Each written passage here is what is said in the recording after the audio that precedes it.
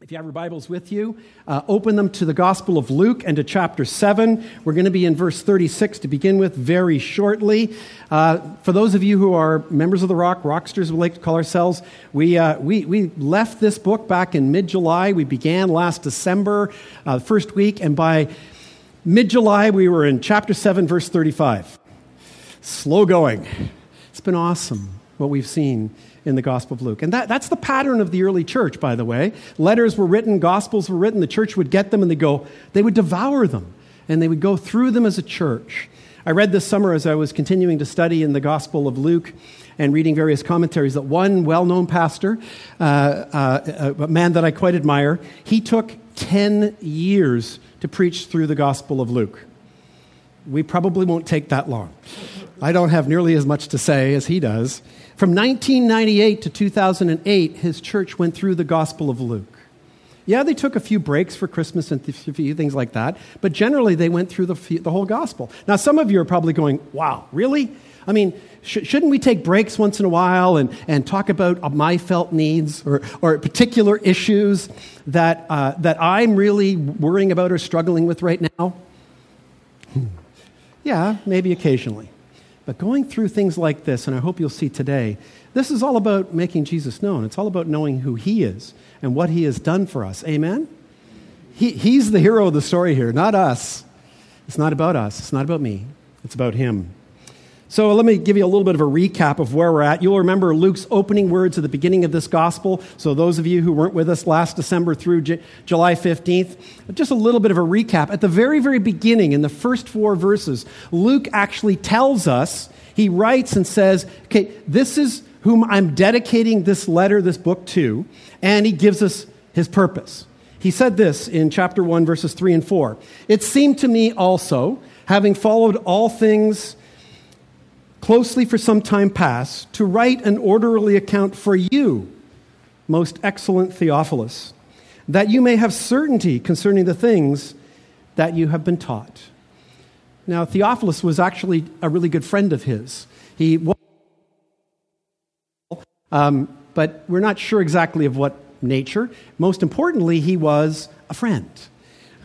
Luke was also a Greek pagan who had come to faith in Jesus. He was not Jewish. He did not live during the time that Jesus lived. He didn't meet Jesus. Well, he may have been alive, but he never met Jesus. He actually came to faith in Christ through the ministry of the Apostle Paul.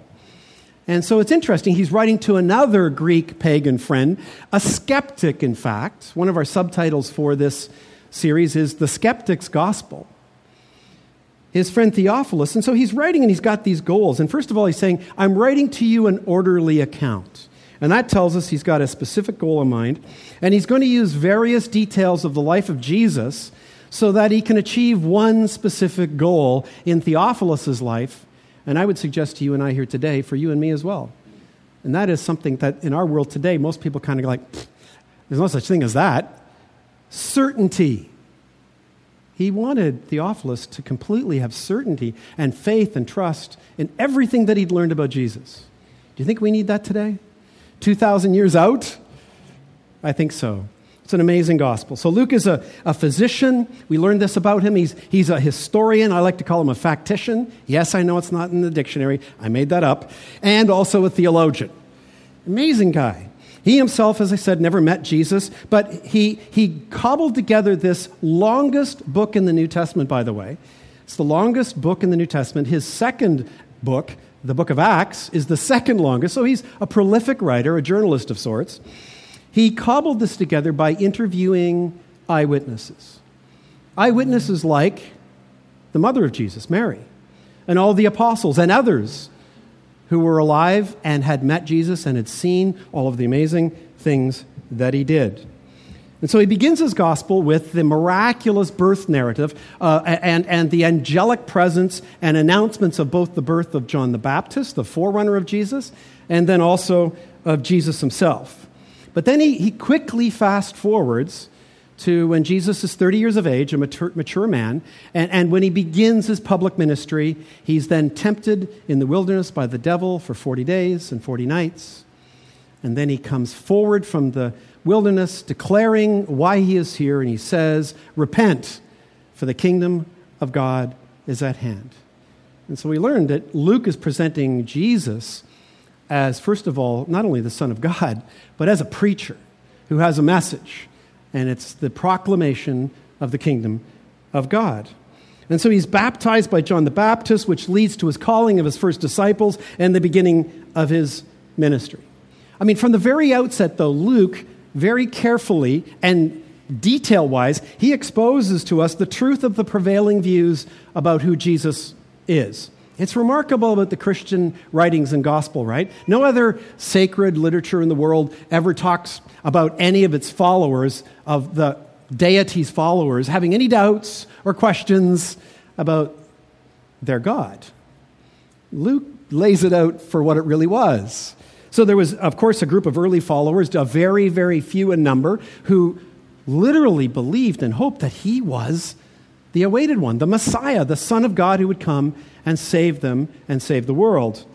He was also followed by those we saw, Luke put this out to us, by those who were attracted to him as a result of all of his miraculous healings. I mean, go figure. If there was someone in town today who could heal every disease, cancer, whatever it might be, 100% of the time, not the fake guys on late night TV, okay, but someone who could really do it, do you think they would be popular? Do you think a lot of people would be out there following?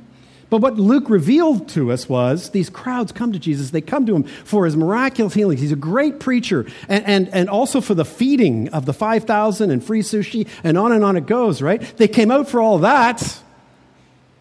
But we learned that Jesus wasn't so much into crowds because they didn't stick around. When all the goodies, the things that were for them, stopped, they were like, well, yeah, okay, I guess that's it. Yeah, repent, salvation, not so much, not for me. Luke makes that very clear.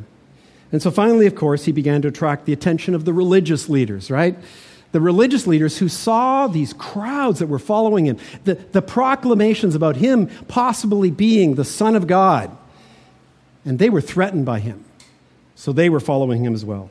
Now, a key point, of course, you'll remember, happened in chapter 4 when Jesus, he's been preaching and teaching in synagogues and healing. And word gets home to his home synagogue, right, where he was raised in Nazareth. And they're like, let's bring home the hometown boy. We're proud of him now. And they do. And they bring him home. And at first he preaches this message. He opens up the scroll from Isaiah, which they gave to him, and he declares this: the Spirit of the Lord is upon me, because he has appointed me to proclaim good news to the poor. He has sent me to proclaim liberty to the captives and recovering of sight to the blind, to set at liberty those who are oppressed, to proclaim the year of the Lord's favor. He rolls up the scroll, hands it back to the man who gave it to him, and says, today, this reading has been fulfilled in your presence. You remember what happened, right? I mean, they went from thinking he's so eloquent, he's a hometown boy, we love him, to wait a second. He's declaring to be God. He is saying in these words, I have come to set you free. You're the captives. You're the ones in bondage to sin. I have come for you. And what do? Well, they run him out to the edge of the city wanting to kill him and throw him off the hill, right? Another miracle occurs. He escapes, and they don't know how. From that point on until where we left off in mid-July, Jesus' fame continues to grow.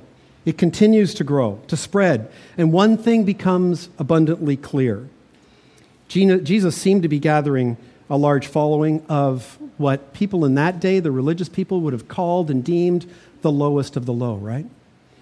The outcasts, the sinners, the unclean, tax collectors, poor people, women of the street. He was getting a reputation for that. And so Jesus, he's at the point really where we saw this at the end of the passage we looked at last July. He's really raising now the ire of the religious people. And they're really tracking him down. They want to trip him up. They want to make everybody see him for the false prophet, for the charlatan that he is. Jesus hasn't had enough with them. And the words that we read just before our passage for today that Jesus gave were these. He says to these religious men and women, "For John the Baptist has come, eating no bread and drinking no wine. And you say, he's got a demon. The Son of Man has come eating and drinking, and you say, look at him, a glutton and a drunkard, a friend of tax collectors and sinners. Yet wisdom is justified by all her children. So what Jesus is doing here is he's pointing to them and to their sheer and utter hypocrisy. They wouldn't have the John the Baptist at all. And why was that? Well, I mean, the crazy thing is they wouldn't have John the Baptist, who came living the ascetic and outwardly religious and holy life that they claimed to be living. Why would they not have John the Baptist? Because he was actually living it. He was actually living the life that they outwardly wanted to be seen to be living, but weren't. And they wouldn't have Jesus either, because he came to seek and save the least, the last, and the lost, right? That's who he came to see. He kept going to the unclean and eating meals with them, and yes, enjoying a glass of wine from occasion with them. Why didn't they accept Jesus is the question? Well, Luke, now in his orderly account, wants to show us that today. And guess what? You're not going to believe it. The story takes place at a meal. Meals with Jesus and sinners is our sermon title for today. Let's read the passage. Luke chapter 7, verses 36 to 50. If you have a Bible, open it up. If you have a phone or a tablet, open it up. Read along with me. Bring something like that each week. Let's read. One of the Pharisees asked Jesus to eat with him. And he went into the Pharisee's house and reclined at table. And behold, a woman of the city who was a sinner, when she learned that he was reclining at table in the Pharisee's house, brought an alabaster flask of ointment, and standing behind him at his feet, weeping, she began to wet his feet with her tears and wiped them with the hair of her head and kissed his feet and anointed them with the ointment. Now when the Pharisee who had invited him saw this and said to himself, if this man were a prophet, he would have known who and what sort of woman this is who is touching him, for she is a sinner. And Jesus answering him said to him, Simon, I have something to say to you. And Simon answered, say it, teacher. A certain moneylender had 2 debtors. One owed 500 denarii and the other 50. When they could not pay, he canceled the debt of both. Now, which of them will you love more? Simon answered, the one, I suppose, for whom he canceled the larger debt. And Jesus said to him, you have judged rightly. Then turning toward the woman, he said to Simon, do you see this woman? I entered your house, you gave me no water for my feet, but she has wet my feet with her tears and wiped them with her hair. You gave me no kiss, but from the time I came in, she has not ceased to kiss my feet. You didn't anoint my head with oil, but she has anointed my feet with ointment. Therefore, I tell you, her sins, which are many, are forgiven, for she loved much. But he who is forgiven little loves little. And he said to her, your sins are forgiven. Then those who were at table with him began to say among themselves, who is this who even forgives sins? And he said to the woman, your faith has saved you. Go in peace. This is the word of the Lord. Let's pray again. Father, thank you so much for this record of these words of Christ, of Jesus, of this meal, this story, true story that Luke has recorded. Oh, what it must have meant to the early church. Oh, what it must mean to us today. Holy Spirit, I pray that you would speak to us through this passage today, through my meager words and insight that you've given to us today. I pray this in Jesus' worthy name. Amen. One of Luke's favorite narrative styles is to kind of almost like write things as if they're a play, like scenes in a play with characters. So I want to highlight that a little bit for you today as we get started. We're just going to go through the story one more time and look at some of the details before we get to our key application for today. He uses this device, and I'm going to start with scene 1, which is the first verse, verse 36. And we see that Jesus has been invited to dinner. We're introduced to one of the main characters, who is Simon the Pharisee, and they're enjoying a meal. And that first verse again is this: one of the Pharisees asked him to eat with him, and he went into the Pharisee's house and reclined at table. So there's very little detail here, right? I mean, it opens up and that's it. One verse, scene one, that's the details.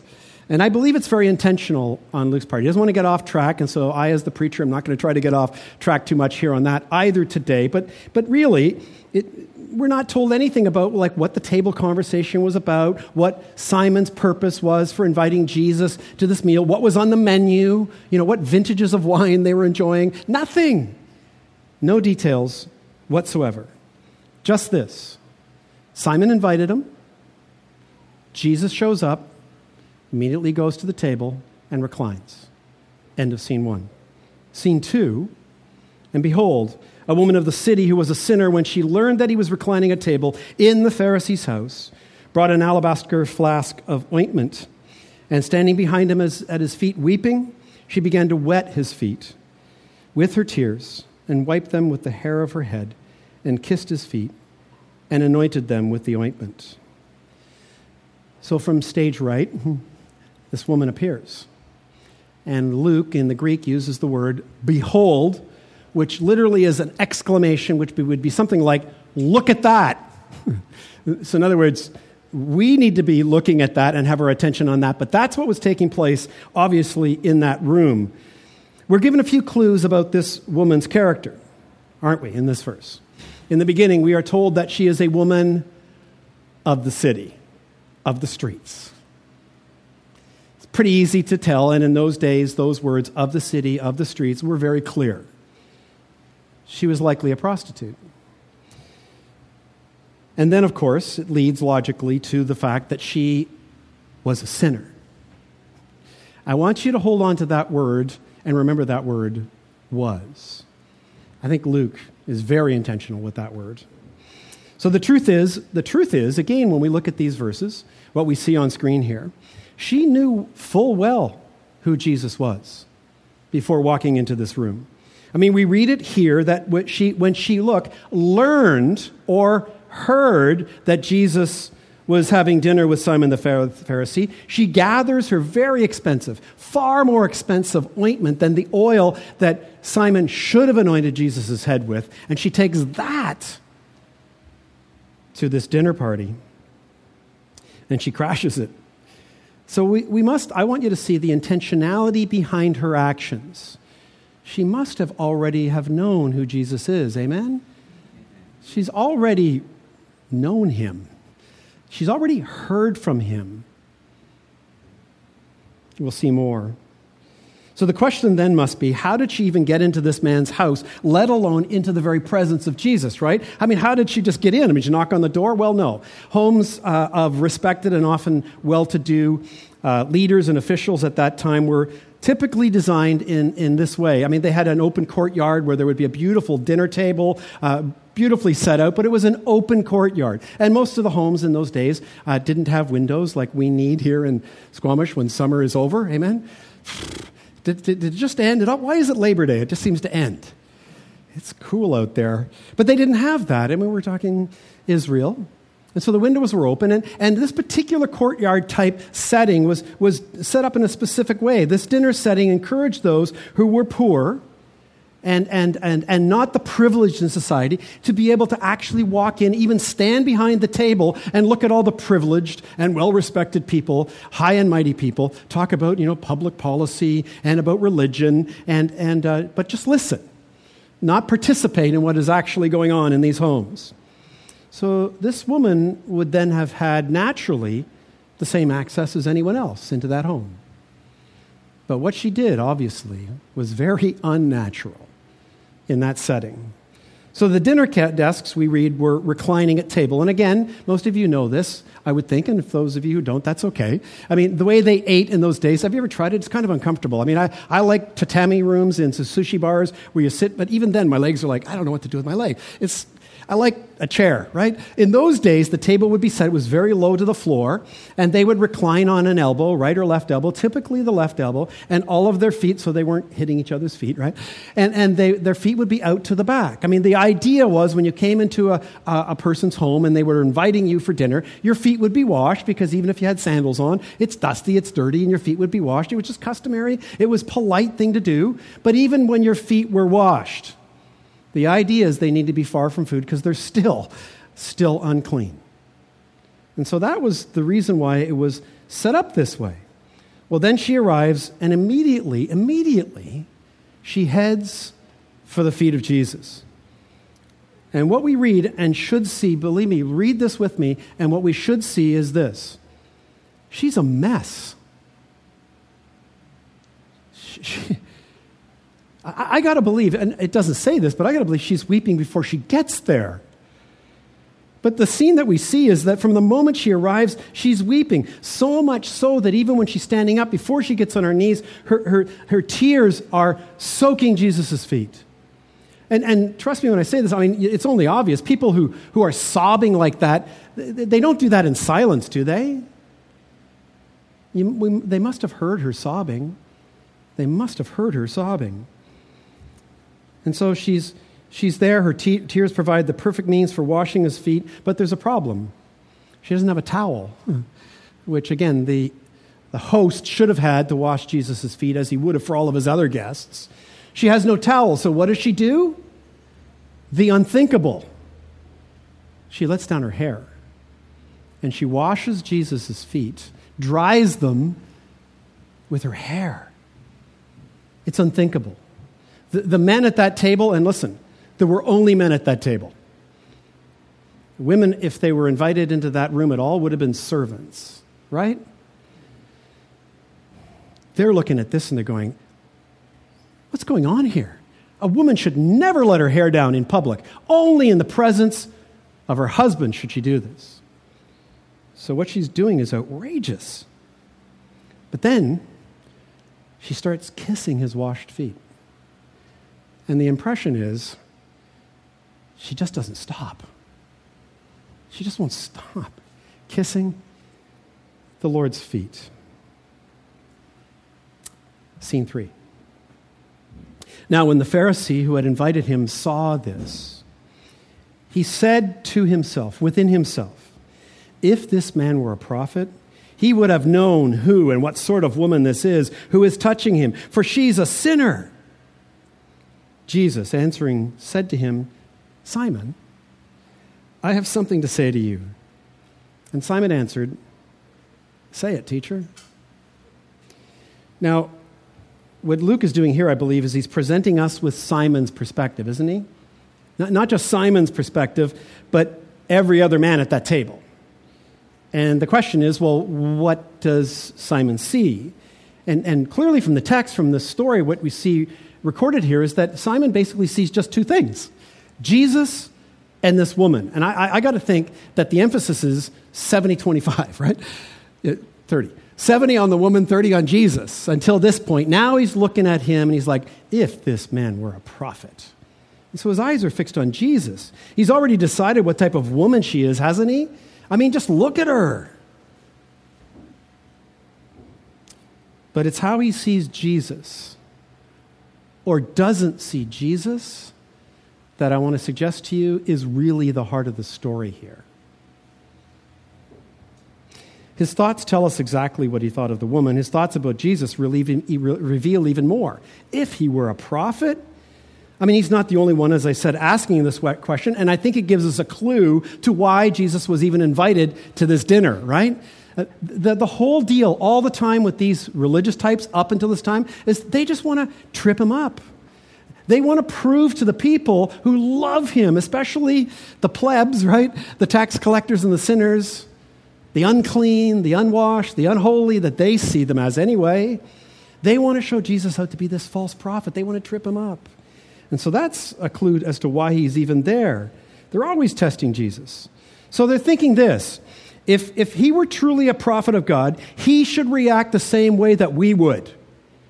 I mean, the moment that she touched his feet, he should have recoiled. And then he should have looked at her exactly the way we're looking at her. And then he should have probably cast her away and told her to leave and to stop doing that, or called an attendant to take her away. Seems to be their attitude. Well, Jesus knows Simon's thoughts, doesn't he? Simon hadn't uttered this. This was going on in his head. And we've seen this repeatedly through the Gospels so far. Jesus, God, knowing people's thoughts. Has that ever concerned you? Concerns me from time to time. He knows their very thoughts. And so we get to see what Jesus has been seeing at this point in the story, which, trust me, is not good for Simon. And he now has a lesson for Simon where he says this. Simon, a certain money lender, had 2 debtors. One owed 500 denarii and the other 50. When they could not pay, he canceled the debt of both. Now, which of them will love him more? Simon answered, the one, I suppose, for whom he canceled the larger debt. Sarcasm intended. And he said to him, you've judged rightly, Simon. You passed the test. So obviously Jesus employs the simplest of illustrations that is intended to teach Simon something. Now remember, Jesus said, I have something to say to you. So it really wasn't about a test or a question. He's like, Simon, I've got a lesson for you. Are you going to get it? Are you going to get this lesson? Simon thinks it's a test, however, and his words, I suppose, indicate, frankly, I think he's a bit ticked off that Jesus would, in front of all of his learned guests, use such a simple, silly illustration where everybody knows the answer. I mean, couldn't you ask me something about, the Torah, the Old Testament, something really tricky, like Leviticus? Jesus is trying to teach him something. So having told Simon that he got the answer right, Jesus then tells him what he had to say to him and to you and to me when he said this. This is what Jesus sees. Then turning toward the woman, he said to Simon, do you see this woman? I entered your house. You gave me no water for my feet, but she has wet my feet with her tears and wiped them with her hair. You gave me no kiss, but from the time I came in, she has not ceased to kiss my feet. You did not anoint my head with oil, but she has anointed my feet with ointment. Therefore, I tell you, her sins, yes, they are many, but they're forgiven.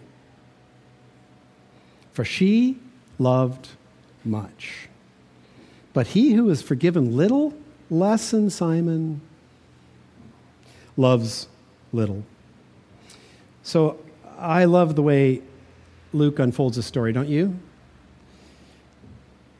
You get the idea that Jesus never turned to look at this woman throughout the whole first and second and third scenes, don't you?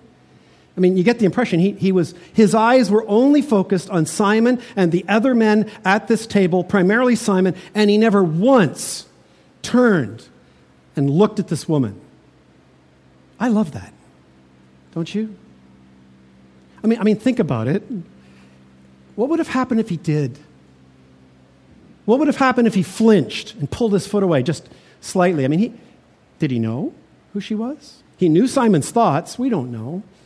But imagine if he had flinched and pulled his feet away and had done anything. I mean, she already saw the ugly looks, the disdainful looks of these men who were at the table. She didn't need to hear their thoughts. She could see it on their faces. If Jesus had responded in any way, shape, or form, wouldn't she have just got up and run away? I think some of us might feel that way sometimes today when we are being convicted by the Holy Spirit of our sin ourselves.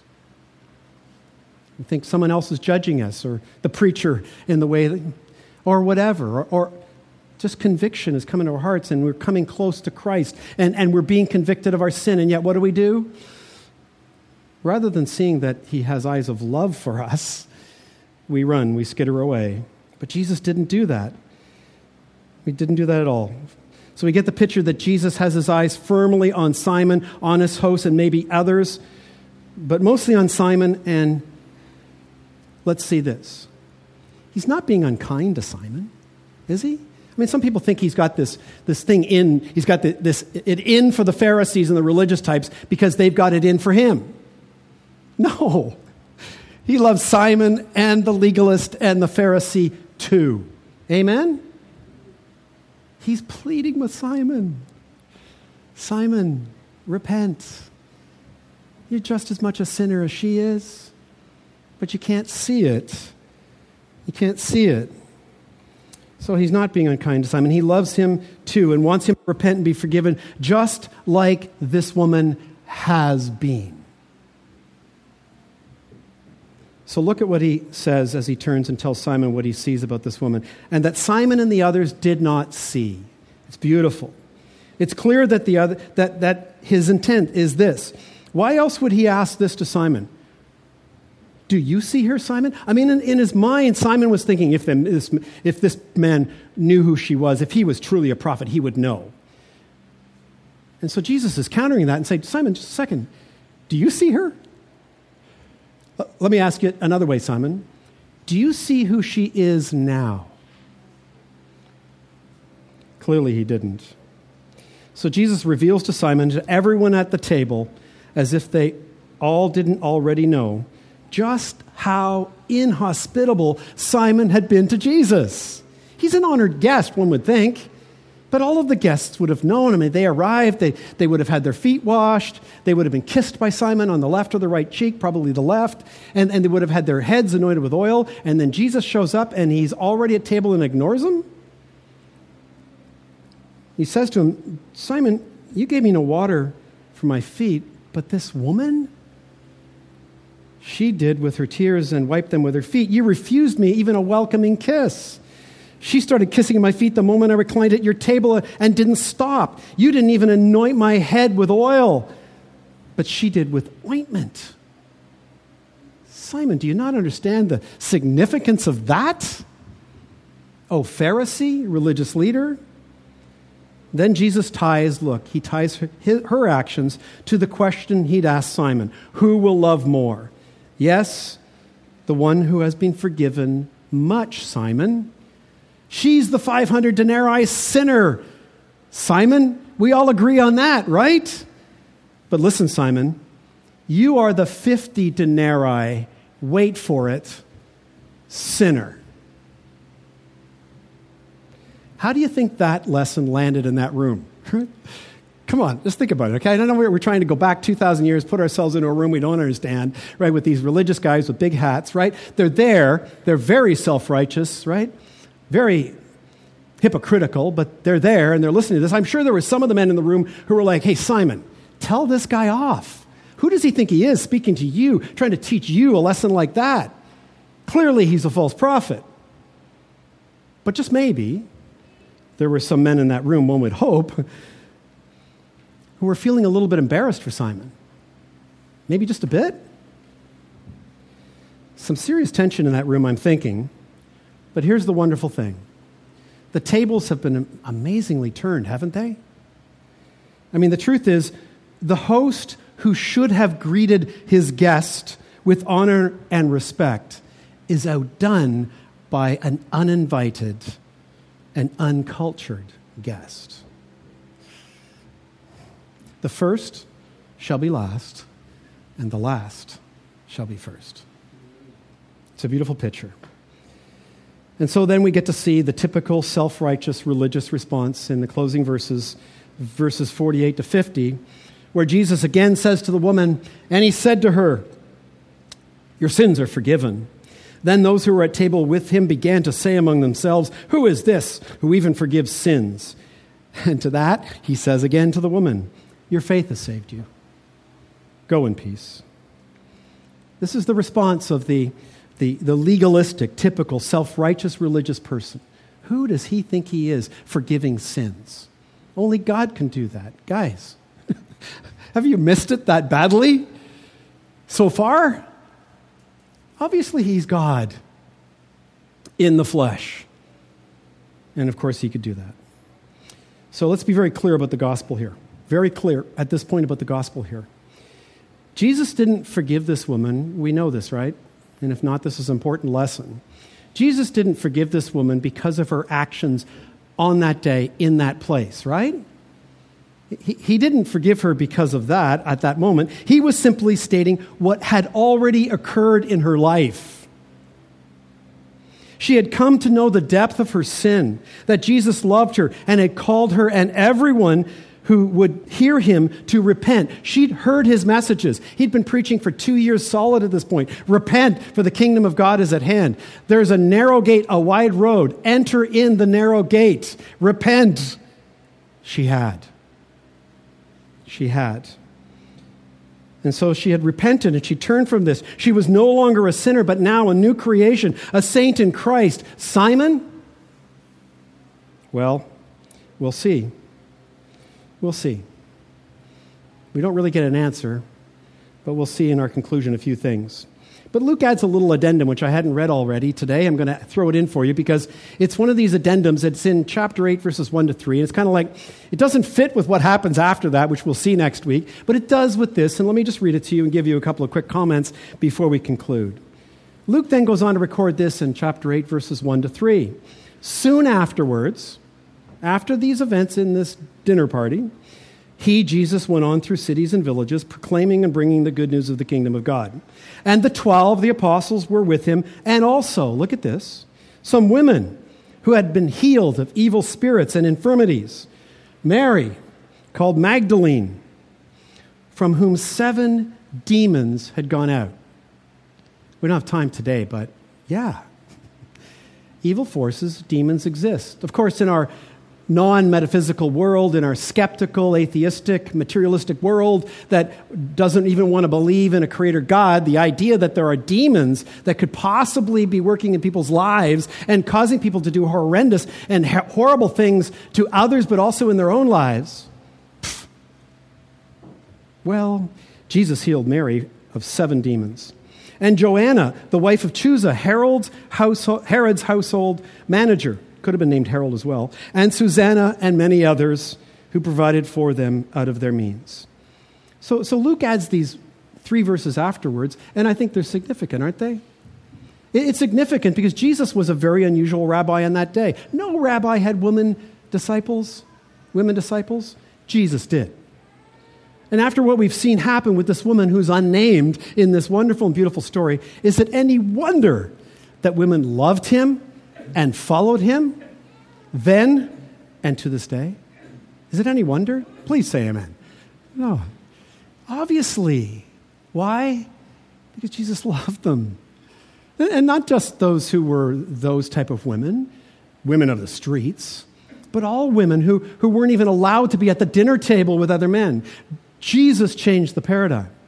He made it clear to every woman in that day and today that you are equal in value and worth with men. Go figure. That's who Jesus is.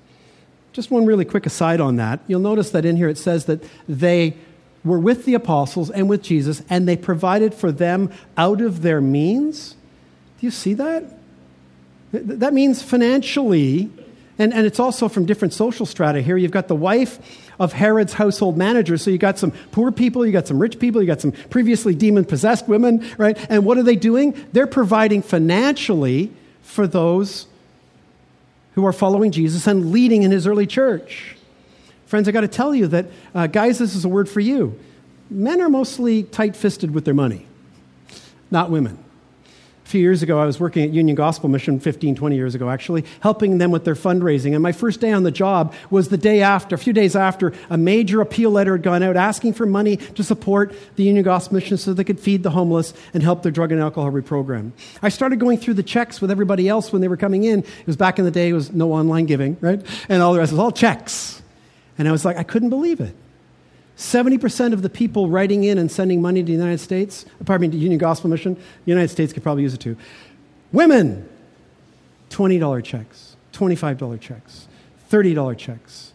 Months later, I'd go speak at churches on behalf of the Union Gospel Mission, and I'd find out that many of these women were widows or retired, giving out of their poverty, really, to support the work of ministry of the church. Friends, I also got to tell you, my experience in church is this.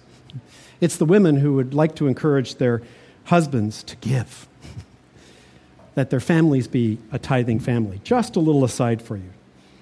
So in conclusion this morning, I'd like to show you a remarkable contrast. Two things between Jesus and religious Pharisees for this day. And when I use that word Pharisees today, it's a term we use today to denote a self-righteous hypocrite. Number one, Jesus loves sinners. That's pretty clear, isn't it? He loves all sinners. He loves them all. He offered his love and forgiveness to everyone present at this meal, to the 500 denarii as well as the 50 denarii sinners. And the thing is the same today. It's true today. Those who are forgiven much love much. And those who are like, well, you know what? Jesus really didn't have to die that much for me because my sins are just a couple, right? Like, I think I can make it over the bar by myself, and I'm not such a bad person, Jesus loves them both and offers his free gift of salvation and forgiveness to all. But the thing is this, and this is hard. Religious people hate sinners. It sounds harsh, but it's sadly true. We see it in Simon in the story today. He missed the big picture, didn't he? Which was that he thought his little 50 denarii sin was, in God's eyes, nothing to worry about compared to that woman's 500 denarii sins. He felt he was okay. His self-righteous and hypocritical attitude led him to believe that he was better or more worthy of God's acceptance and approval than this woman. He not only looked down on her, but quite frankly, he hated her. She was beneath him. She would never be welcomed into his home or into God's home, he thought. Quite the opposite. That is, friends, what spiritual pride will do. So let me leave you with this today. As we celebrate communion, which is what we're going to do next, let's remember that Jesus welcomes all sinners to this meal with him and with his church, the body of Christ. So if you are or were a 500 denarii sinner, or if you have been a 50 denarii Pharisee, repent. Place your faith and trust in Jesus Christ today and come and enjoy this meal with Jesus. Pray with me, would you?